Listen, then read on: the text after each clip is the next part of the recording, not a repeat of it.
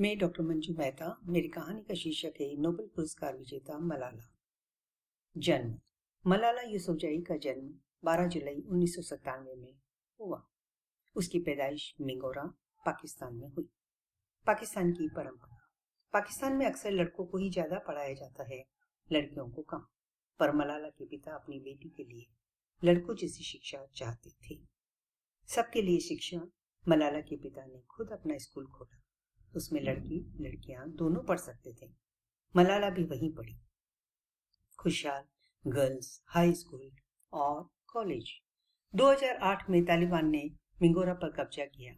महिलाओं के बचे अधिकार भी उन्होंने छीन लिए। अब महिलाएं न घर के बाहर काम कर सकती थी और न ही पढ़ सकती थी। मलाला ने इसके खिलाफ अपनी आवाज उठाई। उसने तालिबान का विरोध किया।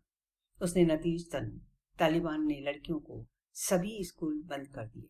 तब मलाला ने अपनी आवाज और बुलंद की। आक्रमण और बहाली। सभी जगह पर लोगों ने मलाला का समर्थन किया। इससे तालिबान के लोग आग बबूला हो गए। 9 अक्टूबर 2012 को तालिबान के एक मेंबर ने मलाला पर गोली चलाई।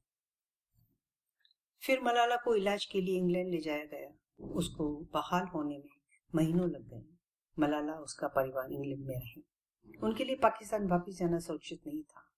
2013 में मलाला ने संयुक्त राष्ट्र संघ में भाषण दिया। उसने लड़कियों की खराब शिक्षा की हालत के प्रति दुनिया का ध्यान आकर्षित किया। मलाला सभी के लिए शिक्षा चाहती है। वो पाकिस्तान में शिक्षा की बेहतरी के लिए काम करती है।